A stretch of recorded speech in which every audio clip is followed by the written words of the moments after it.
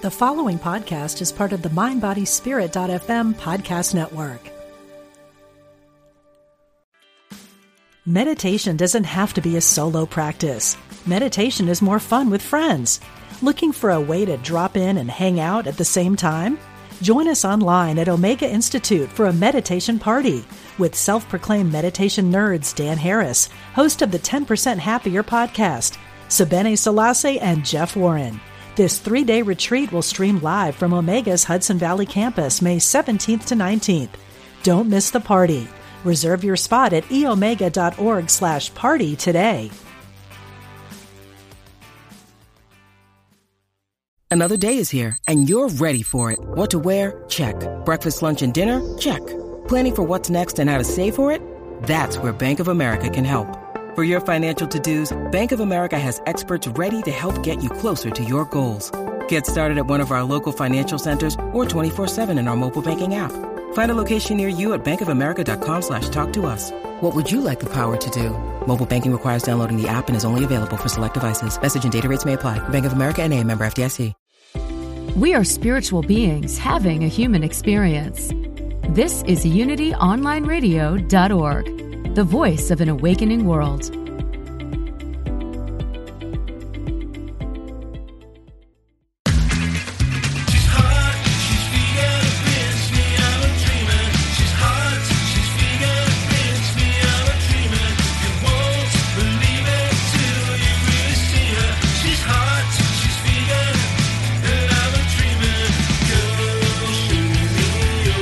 Learn how to eat better, get healthy, and help animals. Welcome to Main Street Vegan with your host, Victoria Moran.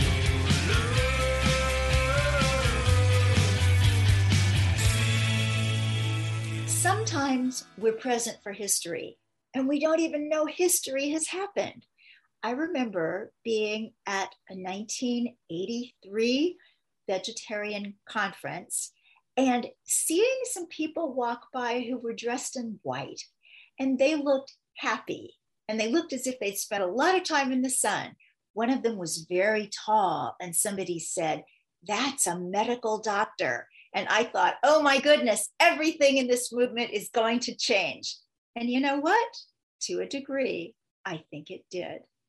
Hi, everybody. I'm Victoria Moran, host of the Main Street Vegan program. And that little snippet of history that I shared was when I was first introduced to the community of Gentle World.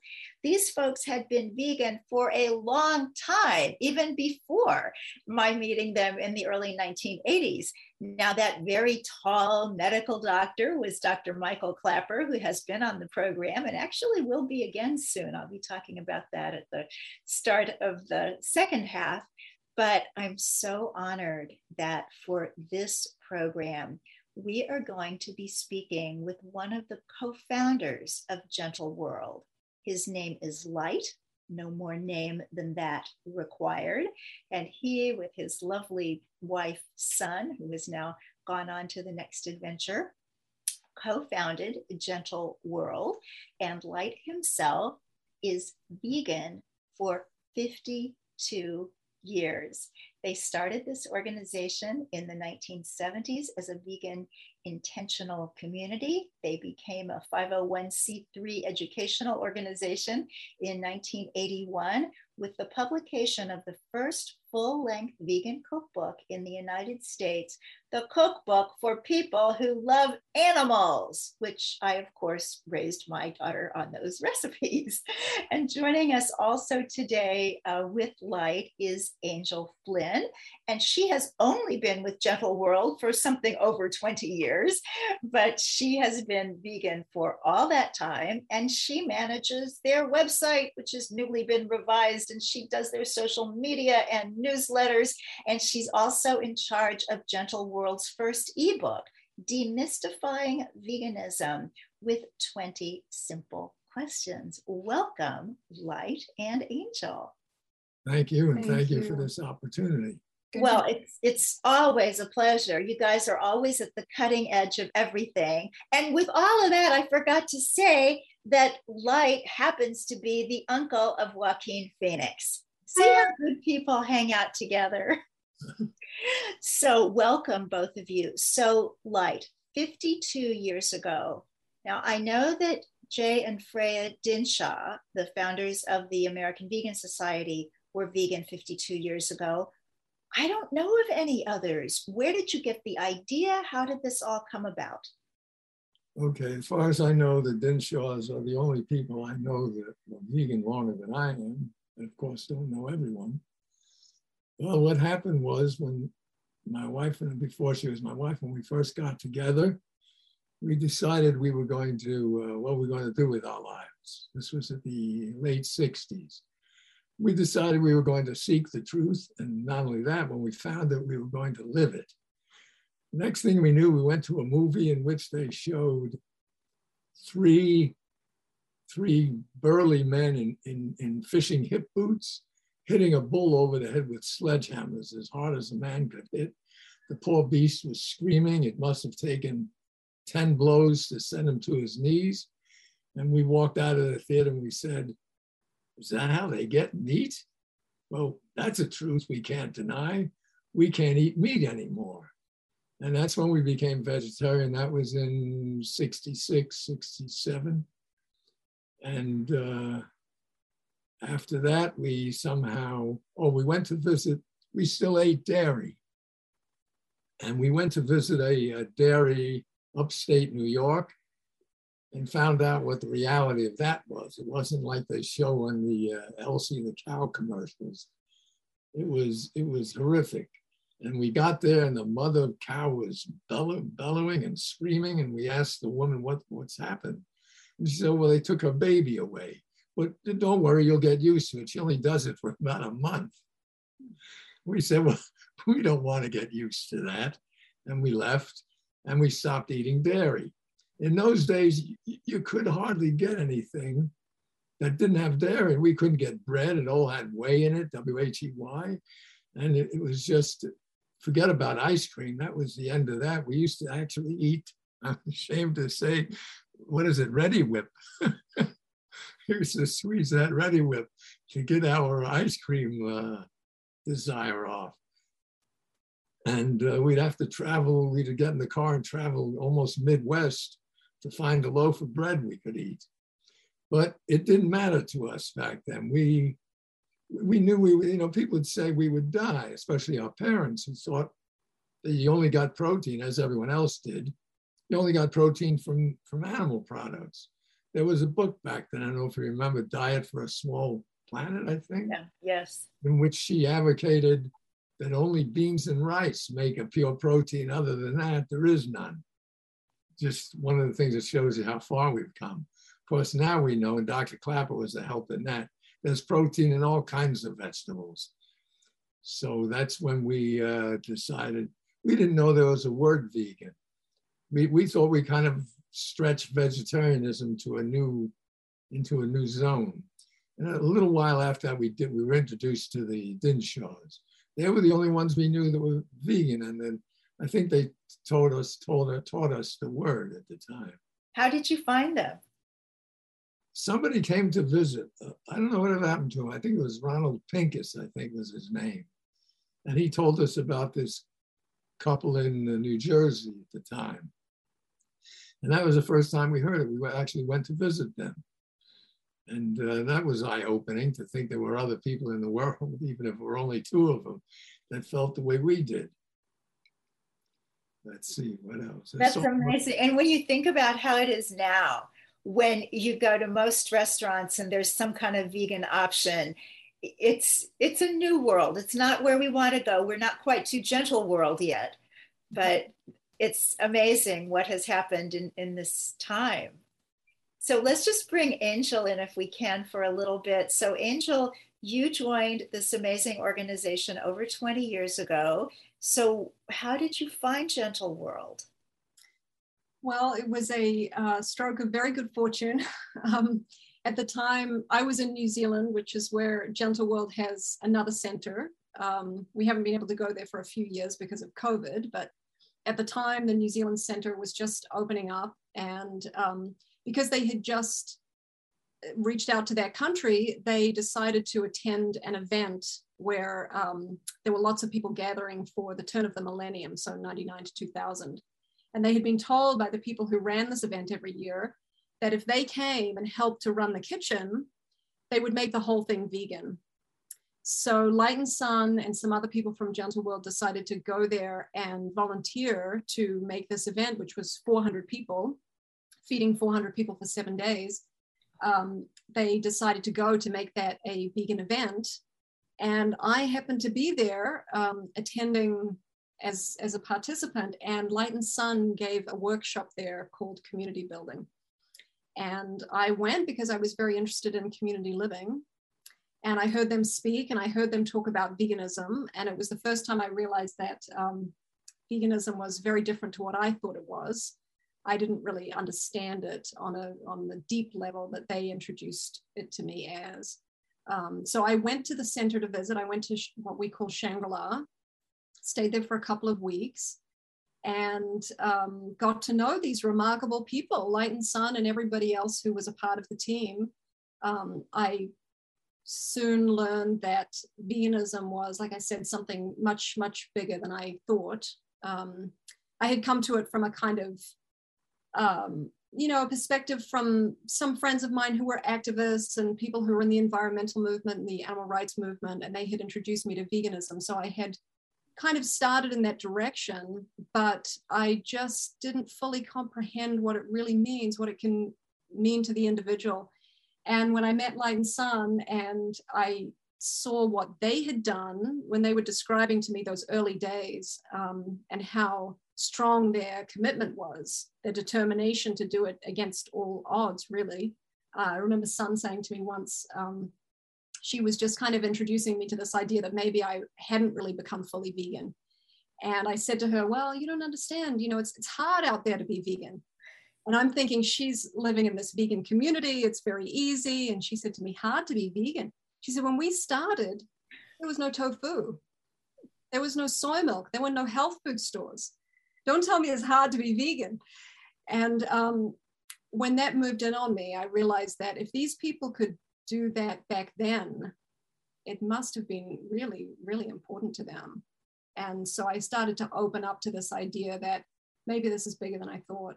And so they helped me to really understand that. And then in the years since, I've had the opportunity to be a part of helping other people to also understand that, which is, as you know, very gratifying. It is indeed. Now, I really want to get back to Light for more of the history, but you said something so fascinating. I need to follow up on it before it leaves my mind.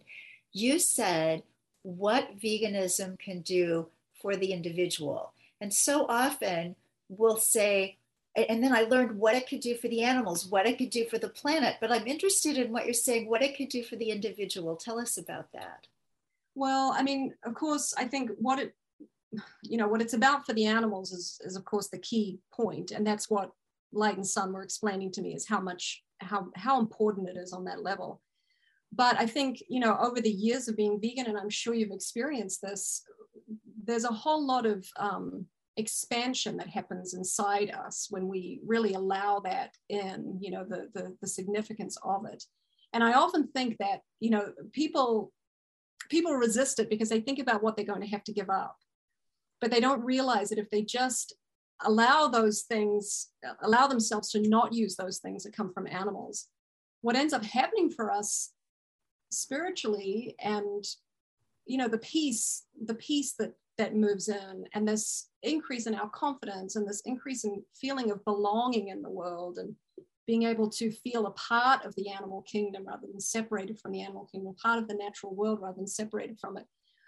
I think that does wondrous things for us. And I sometimes think that if people could just know how they would feel if they did become vegan, if you could put a projector on their head that would let them see who they would become a year from now, 5 years from now, 10 years from now, I think it'd be a no-brainer.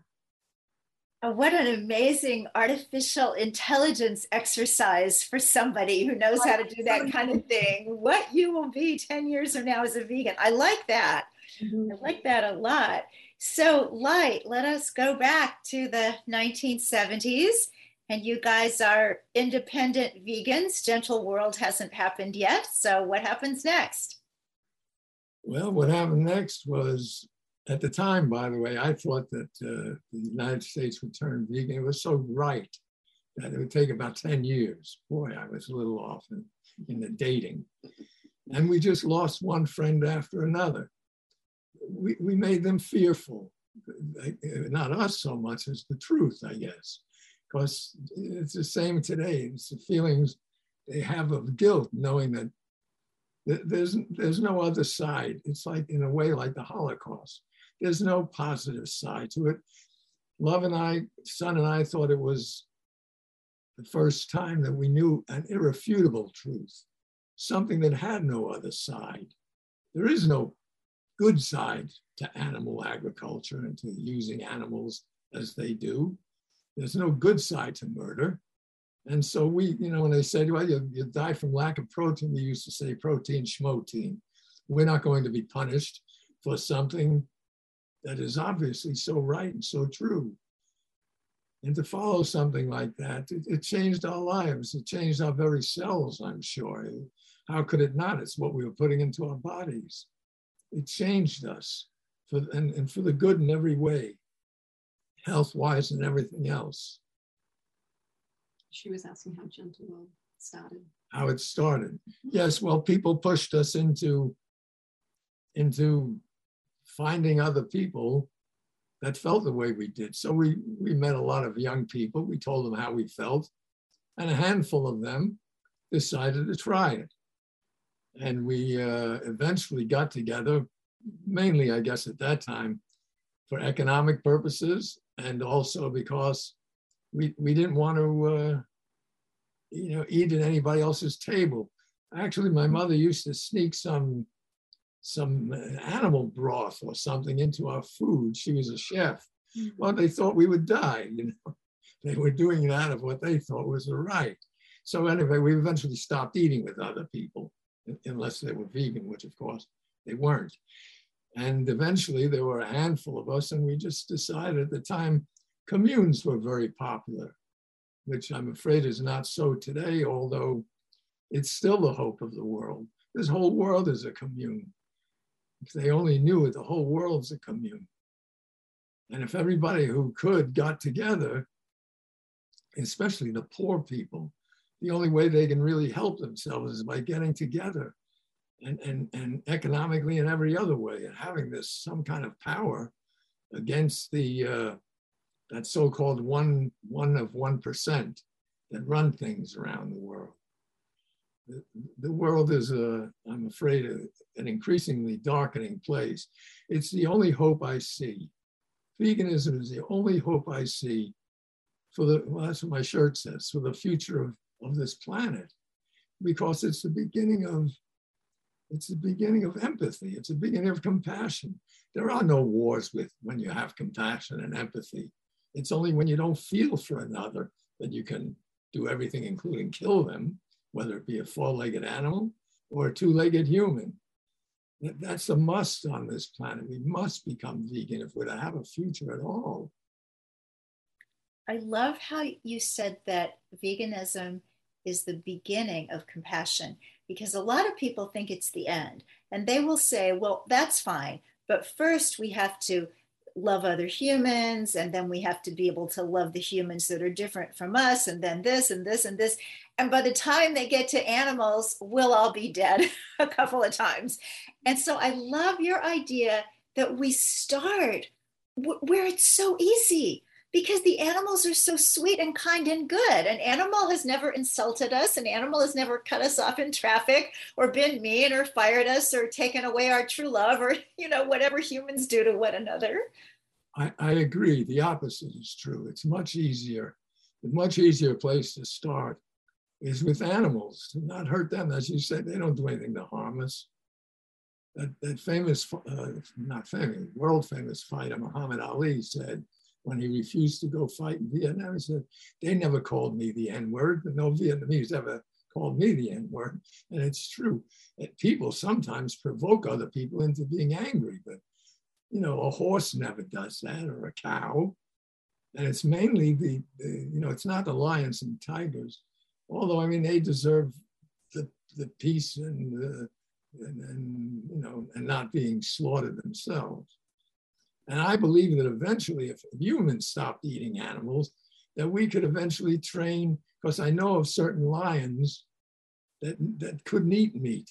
One in particular was a cub whose mother was killed. And from that, I guess that blood from the mother was that cub was never able to eat meat again. So it's possible, but that isn't even the issue. You've got to start somewhere with feeling compassion. And if you can't feel it for a dog or a horse, I don't know how you're going to feel it for the people that they give a name to, whether it be whatever. In order to kill them, they give them some kind of name like Hun or the N word or any of the words that begin with any letter. Yes. So when you started to have some of these revelations, were you in Hawaii by then, or where were you geographically?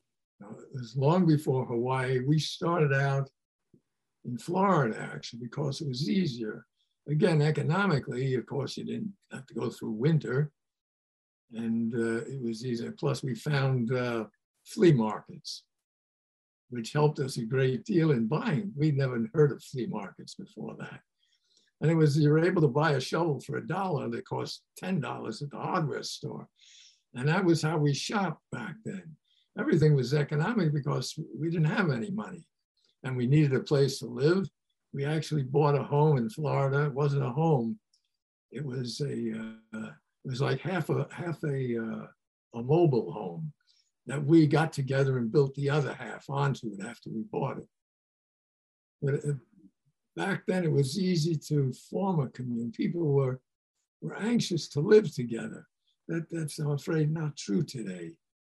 The government has made everybody want to do things on their own, which of course is ridiculous. We don't do anything on our own, including this interview. It's not on our own. Somebody invented this device to have us do it in the first place. Not to mention made our clothes and everything else. We don't do anything alone, nor should we. Otherwise, what are the other 7 billion people for? That's right. That's right. We all have a role to play. What's that song? All God's creatures got a place in the choir. So Gentle World began. And how did Michael Clapper find you guys, Dr. Clapper? Actually, a mutual friend, never a member, but he used to visit us at least twice a year. And he lived in Canada, where Dr. Clapper was studying anesthesiology at the time. And he would tell him when he went back, there's people here you got to meet. And when he came to us, he would say, oh, there's Dr. Clapper you have to meet. And eventually we did get to meet. Dr. Clapper lived with us, I'd say about 6 or 7 years. And he changed the nature of Gentle World. We took in a lot of sick people. We took in a few cancer patients and actually healed them with not only the veganism, but a lot of the love we gave them. Now, I'm sorry to say that they all went back to their lives, doing what they were doing before they got cured. We had one guy could hardly walk. He was playing volleyball by the time he left. But sad to say, if you don't take away the cause, it's like alcoholism. If you don't take away the cause for that addiction, then they're eventually going to go back to it. And that's what they did, and they passed away. It's sad, but it was harder then. And I think that more and more people are staying now. I know there was a survey a few years ago that said there was an 80% recidivism rate. And I was so discouraged by that. And I was talking with Dr. Neil Barnard, and he said, well, maybe they just need to hear it again. You know, people who stop smoking on average try to stop 9 times.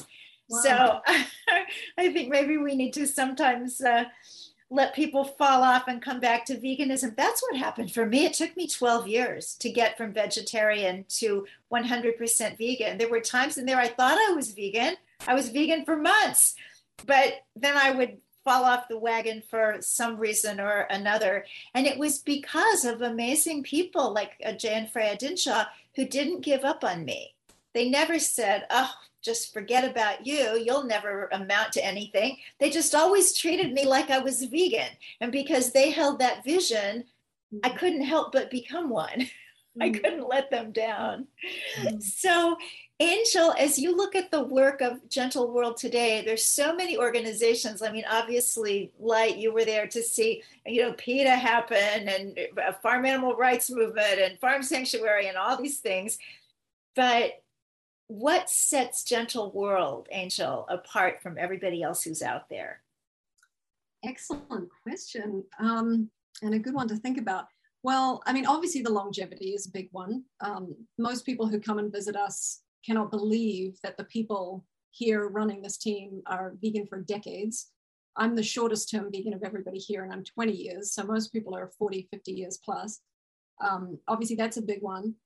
But I think also, on a practical level, the fact that we have a visitor program is something that I don't know of another place. We actually don't know of another really fully functioning and thriving vegan intentional community, because Gentle World still is an intentional community.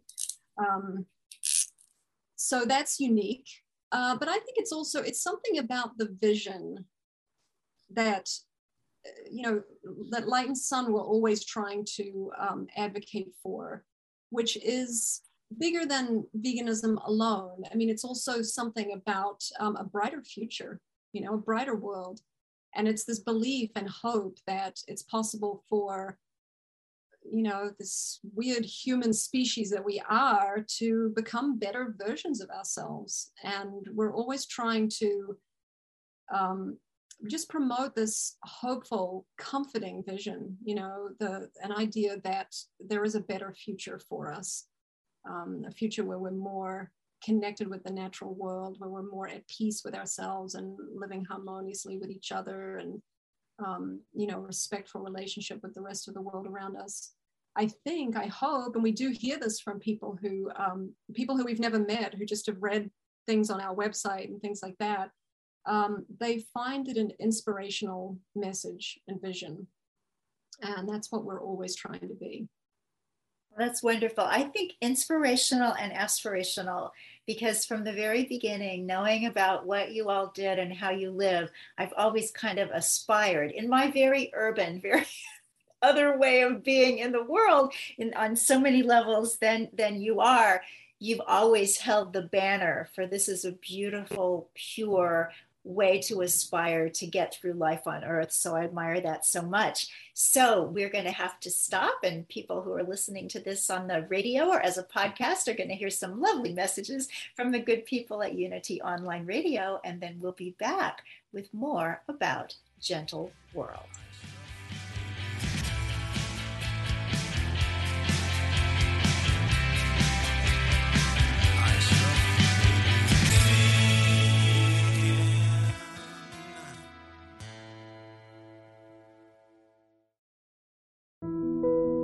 You're listening to UnityOnlineRadio.org, the voice of an awakening world.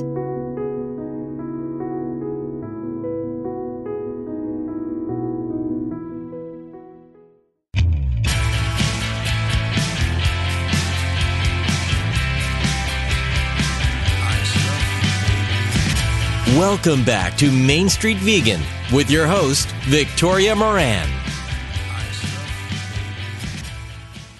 Welcome back to the second half of this wonderful interview with Light and Angel from Gentle World. So as you are getting to know Gentle World, if you're not yet familiar with them, and you can find them online at gentleworld.org or on Instagram at gentle.world. And I will put all of their info on our show notes at mainstreetvegan.net. And speaking of mainstreetvegan.net, if you would like to visit, we've got lots of stuff going on over there. There's a weekly blog, and there's information about Main Street Vegan Academy. So if you would like to take your vegan outreach to the next level and become a Main Street Vegan certified vegan lifestyle coach and educator, please check check us out at mainstreetvegan.net.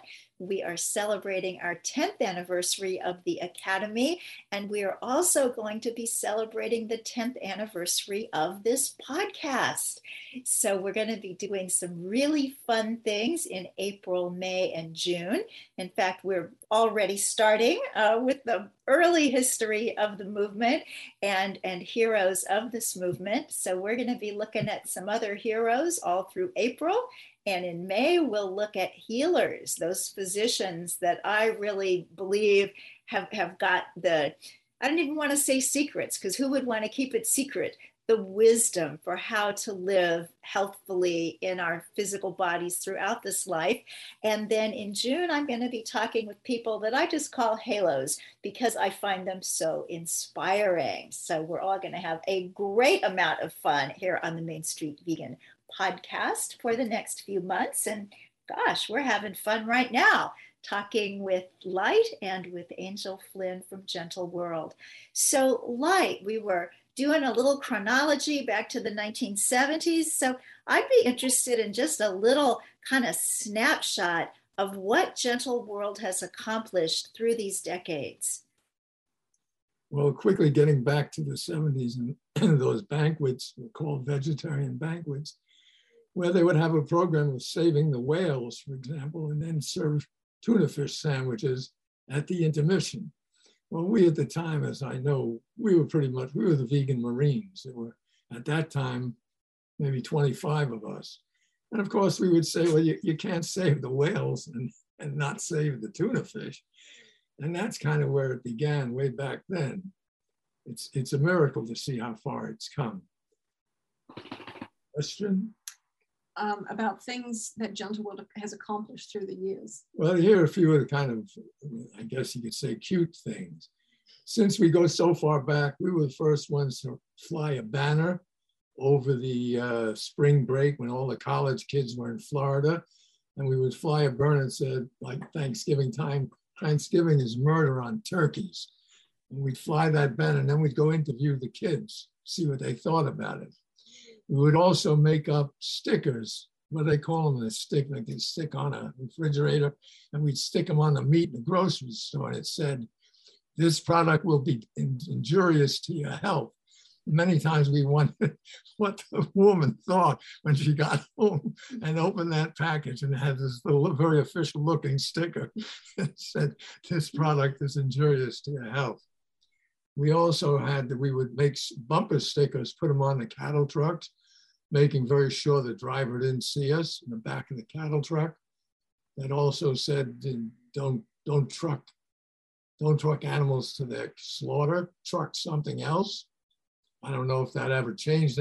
That's one of the things you're never sure what the outcome is of things you do. You never really find out, at least not yet. And we became, basically Gentle World became the food people. As I mentioned, my mother was a professional chef, so food was very important in my life. And when we started out, the vegan food was bland, to say the least. And I knew that I wouldn't convince anybody to switch from what they were eating to bland food. So we became the food people. At one time, we had the only vegan chefs in the movement that I know about. Nowadays, of course, they're world famous. You got them everywhere, which is true of medical personnel too. As far as I know, Dr. Clapper was the only official medical doctor back then. Now there are countless. Now it's a wonderful thing. I hope there are millions of them. Let's see, what else? So the food led to the cookbook. The food led to the first vegan. The Dinshaws had a vegan, but it was more like a booklet. We were the first, and then there was also the, I forget what. Talents. Seventh-day Adventist, Rosalie Hurd. Yeah, exactly. But I think those two and yours. First. I think that was what we had, and it was plenty. Yeah, they had something. It was either yogurt or 10 Talents, something that wasn't purely vegan. We couldn't use the word vegan on our first cookbook because nobody knew what it meant. Yeah. We had to say total vegetarian. And we originally called it the cookbook for people who really underlined, really loved it. And the publisher wouldn't let us do that either. By the way, Jay Dinshaw was really instrumental in getting us off our backsides to publish that cookbook, and we owe him. The Dinshaws were instrumental in our vegan lives, and we have a great deal of respect for them. As do I. When I first heard about veganism in 1970, they were the information in this country. That was where you went. And I think now with the internet and where we can see so many videos and get so much information so easily, to just think that, some of us are still alive who back then were getting all of our information from kind of self-published pamphlets and reading materials held together with staples, but it was good material and it changed us. That first cookbook, for people who love animals, by the way, was typewritten. To give you a little idea how that is. And my favorite font on the computer is still American Typewriter. My heart is very close to typewriters. So Angel, you've been here for some of the more recent happenings. So what are you guys most excited about now? I know you've got the visitor program, the new website. There's a lot to talk about. Yeah, well, the visitor program, it's been going on for a while already. We weren't sure if COVID was going to put an end to it altogether. There was a period there where we had to put the whole thing on pause. And then, of course, even after we opened back up, it was hard for people to feel that they were ready to fly again and travel. But it has recently taken off on a whole other level. We're getting more requests than we've ever had before, actually. So that's been really good. And the visitor program, it's kind of just an amazing thing to be a part of, because we get a lot of people who are, by the time they're coming to visit us, they're already pretty interested in making the vegan step. It's not like having to go out on the street and convince somebody that they want to go vegan. By the time they come, they want to know. So we have the opportunity to share our message with people who are already open, they're receptive. And they have the chance to come and learn about it from people who have been vegan for decades. So it's really tends to be very inspiring for them. Sometimes we get people coming who are already vegan, but have never had the opportunity to just be surrounded by other vegans or to be in an environment where veganism is just the norm. It's something we just kind of expect of anybody who comes here. And I think there's a certain magic to it because, they come, they eat with us, they see what the food is like, they love everybody loves the food. We get those comments over and over again. The food was amazing. I miss your food all the time. So they get the chance to just see that there's no deprivation here. They feel really good eating the food. They're satisfied, they're satiated. And especially when people come when they're a bit older, they're also finding that they feel really good. They can eat vegan for a week or two and start to realize, they feel lighter. Their body responds to it in a really good way. And then within that environment where they have people to talk to, they can feel that we're friendly and we welcome them. Then they get to watch videos and they get to see some of the stuff that's going on and learn about the industries that they are participating in if they make non-vegan choices. And it's Hawaii. I mean, let's not forget you're on the big island of Hawaii. So people get to come and experience the vegan lifestyle with some real veterans and be in such an amazing location. Yeah. I'd like to interject a kind of interesting point. When we began this visitor program, it must be 15 years now, I'd say 10% of these, mainly young people, were not vegan. No, 10% were not vegan. No, I'm sorry. 10% were vegan. 10% were vegan. Right. I got that right finally. I'd say now it must be 80% come as vegan. And they need a little honing, a little polishing. But that's the great change. These young people went from, we hardly met a vegan that came here. And now almost all these young people that come are vegan of that much vegan to begin with. We just kind of smooth out the rough edges and give them a broader outlook on it. It's not just a diet. It's not just you change what you eat. You change everything about yourself. That's a much overlooked factor. It changes your very cells. A lot of times we'll have people come who they've been involved in veganism in one way or another, but like I was when I came, they didn't really understand what it means. So often people will come and they say they're vegan when they arrive, but then when they leave, they're saying, well, now I'm really vegan and now I'm going to actually become an activist. I'm going to do things to help move this movement forward. So that's always very gratifying. That's beautiful. Why do you think it is that nowadays people get it? When they get it completely. And nobody plays around in vegetarianism like we did. They just hear about this stuff and they are immediately vegan. I give a lot of credit to this device we're talking on. The internet has opened up what back then, nobody knew what a slaughterhouse or even these beautiful animal. Every evening we watch one of these programs where a cow is living with a turtle, a sheep is living with an alligator. It's just amazing. It's almost like all the animals are banding together against the common enemy. They finally learned who the common enemy was. It wasn't difficult. And you see all of a sudden, when I was a kid, if a dog and a cat got along together and slept together, it would be in the newspaper that this dog and cat were getting along. And now you see a cat and a bird, just anything that was just unheard of back then. As I said, it's the most hopeful thing I see. That is really beautiful. And I've kind of thought about that. I've thought about what you said, that you're right.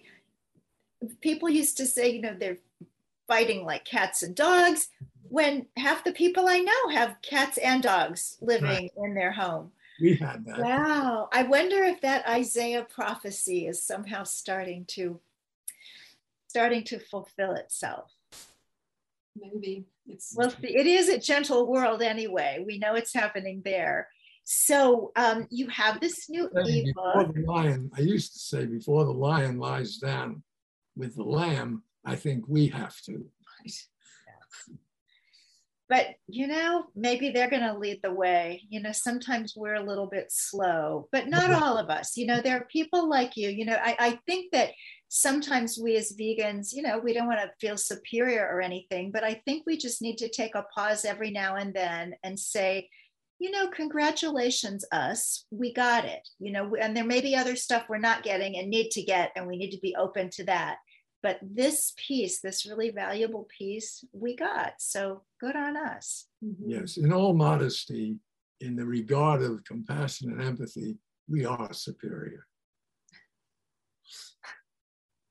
And Angel can be humble and it'll all work out. So Angel, don't be humble about the new ebook because I've heard it's fabulous. Demystifying Veganism. Tell us about it.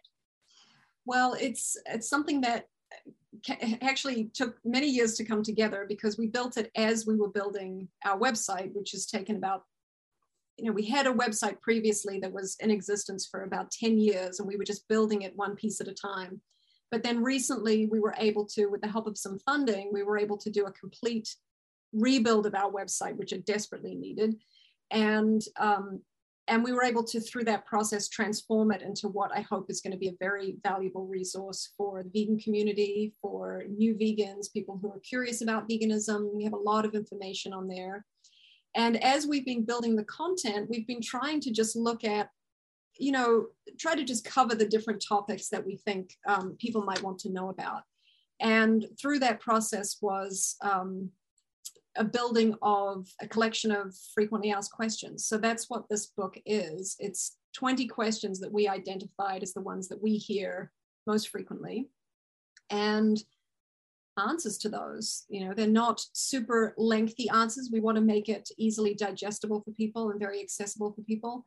But it is just, our way of addressing things like, well, what does veganism really mean? Because obviously, as we were discussing earlier, there's a whole spectrum of what people think veganism means. Everything from, I can lose weight by being vegan, to, maybe being veganism will help me find a partner or something like that. But no, we really want to show people that this is something that is a very deep inner change that occurs when you recognize that we're participating in something that is ethically wrong, that we want to reject because of social justice reasons. So we start at that point, and then we go through a whole lot of other questions. Isn't it difficult to be vegan? Won't other people think I'm extreme if I become vegan? What about if we all become vegan? What will happen to all the animals? Won't farmed animals be overrunning the planet? All these things that we hear over and over again. We've tried to put together a collection of answers that can both be useful for people who are interested in becoming vegan, to help them understand what it is they are talking about, and also to vegan activists who might find it useful as a guide to help answer other people's questions. So it's free for download on our website. We're not charging anything for it. It's absolutely free for our readers to come and partake of. Wonderful. Now, you guys love the word vegan. I'm pretty fond of it myself. And yet there are a lot of people that want to call themselves plant-based. And I'm sure the animals don't care what we call ourselves as long as we are not eating them, wearing them, exploiting them. But how are you with plant-based? What do you think of that term? I mean, it's funny because when we released Incredibly Delicious, our second cookbook, it was right in the beginning of the 2000s, maybe 2001. And we really hesitated to put vegan on the cover because it was such an untrendy word at the time. It was kind of like going through a period where people were rejecting it. And now I think that's really shifted, and veganism has become much more socially acceptable. But the fact is, people use it in different ways. And I think in many cases, plant-based is maybe a more accurate way to describe what some people are doing. Like some people are they're adopting a plant-based diet for other reasons, health reasons. Some people do it to improve their athletic performance. They might adopt a plant-based diet, and that's great. And it can help people's health, and it does help animals when people stop eating them.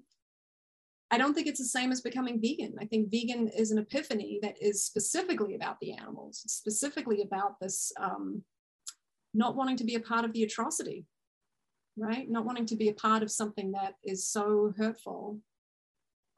So to me, they're two different things. I think the rise of the plant-based movement is great, but I don't think it should be confused with the vegan movement. I think they're two different things. Plus, it's not just the eating of them. We could go into puppy mills. We could go into ripping the faces off tusked animals like elephants. Just every inhumane, although even inhumane isn't quite accurate since it's very human. It's only human to do these things. Maybe we ought to change the I word too. But it's overall, it's just cruelty.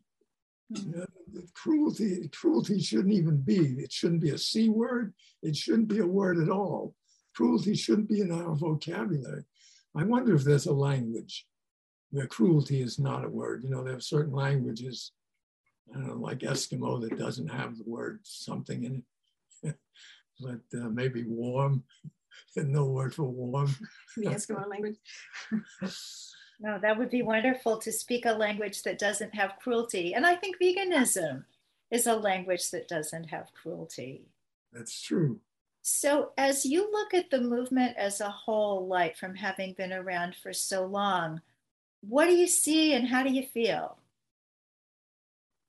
Well, as I might have mentioned before, I think it's not the only hopeful thing I see on the planet is if people become vegan, they're going to understand. We've got a little dog. Woke up our snoring dog. It's, now I see a hope because not only is the cruelty an issue, but now it's become, for many people, the catastrophe of climate change. We all knew at one time, we all knew that veganism was a panacea. It covers the good of everything. But we didn't know about climate change in the 70s. It wasn't a term. But now it's become the worst form of cause of climate change. They say it's worse than every smokestack and every car and every train, every plane in the world put together. Well, that should be reason enough for the change to be made. I mean, it's the very life of everybody and the planet itself. So true. I could listen to you all night, Light, and I kind of regret that over these past 40 years that I've been around this thing that I didn't do more listening to you. I guess we didn't have the internet for the first many years. Much. Yeah. But you have been listening, Angel. So tell us what it's like to have spent these couple of decades with Light and with Sun before she passed. What have you learned? I feel it's been a tremendous privilege for me. And you mentioned Sun's passing, and actually when she passed, we received testimonials from people all over the world about how inspirational she'd been in their lives, including people who had met her for half an hour one time, and they may have been reading our website and learned about her passing and contacted us and said, I feel honored to have had the opportunity to have been touched by Sun's presence. So I feel, tremendously honored to have had the opportunity to work so closely with them. And certainly, my own veganism, we're going to have to let our dog out. She's sure. Just to go out. We're very understanding of dogs, cats, birds, gerbils, and other beings here at Main Street Vegan.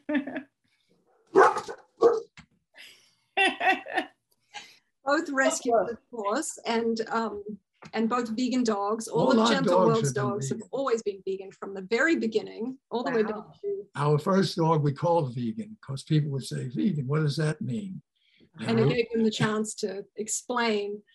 I want to mention, by the way, we opened a restaurant called The Vegan on Maui when we lived there for 12 years, in which we had over the door, you know how McDonald's says 1 billion served? 1 million served. We had 1 million saved. Love it.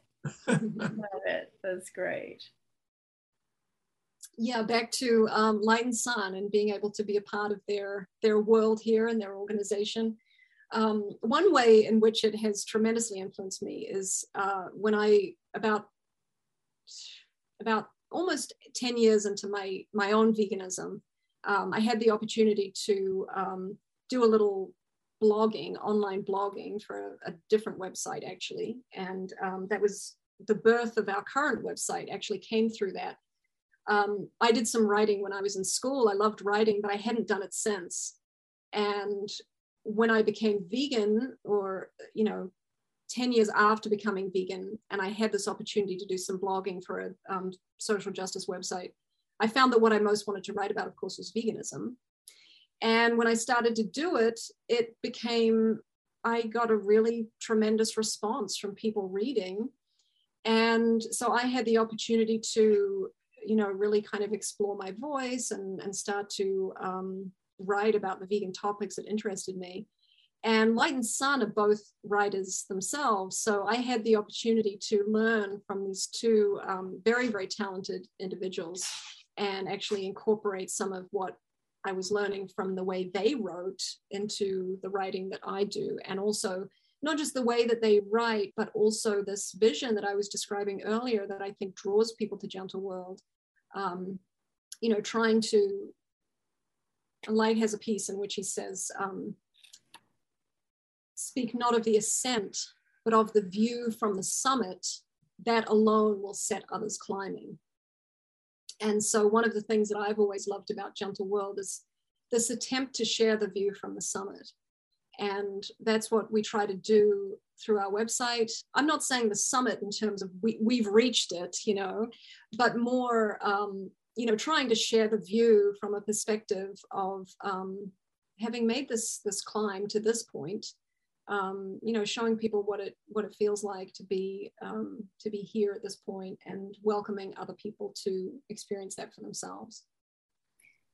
I would like to say something a little indirect. I'm afraid we have only 20 seconds. Can you say it really fast? Well, people may wonder why my wife passed away being a 50-year vegan at the time.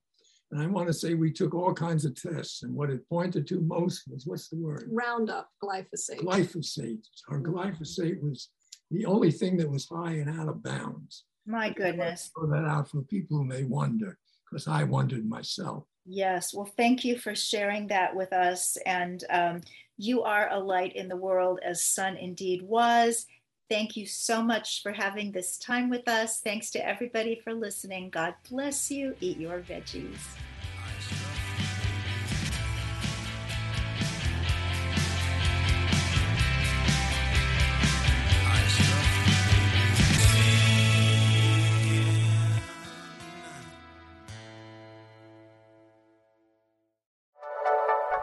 Thank you for listening.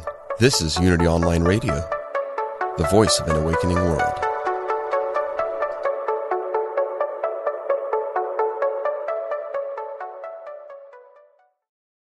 If you're inspired by the teachings of Dr. Wayne Dyer, you will love the Change Your Thoughts, Change Your Life podcast with Nadia Dela Cruz. You are a spiritual being having a human experience. My name is Nadia Dela Cruz, and I started the Change Your Thoughts, Change Your Life podcast to explore spiritual topics like manifestation and meditation with guests who share their own stories of insight, awakening, and transformation. Listen now on the mindbodyspirit.fm podcast network or wherever you get your podcasts.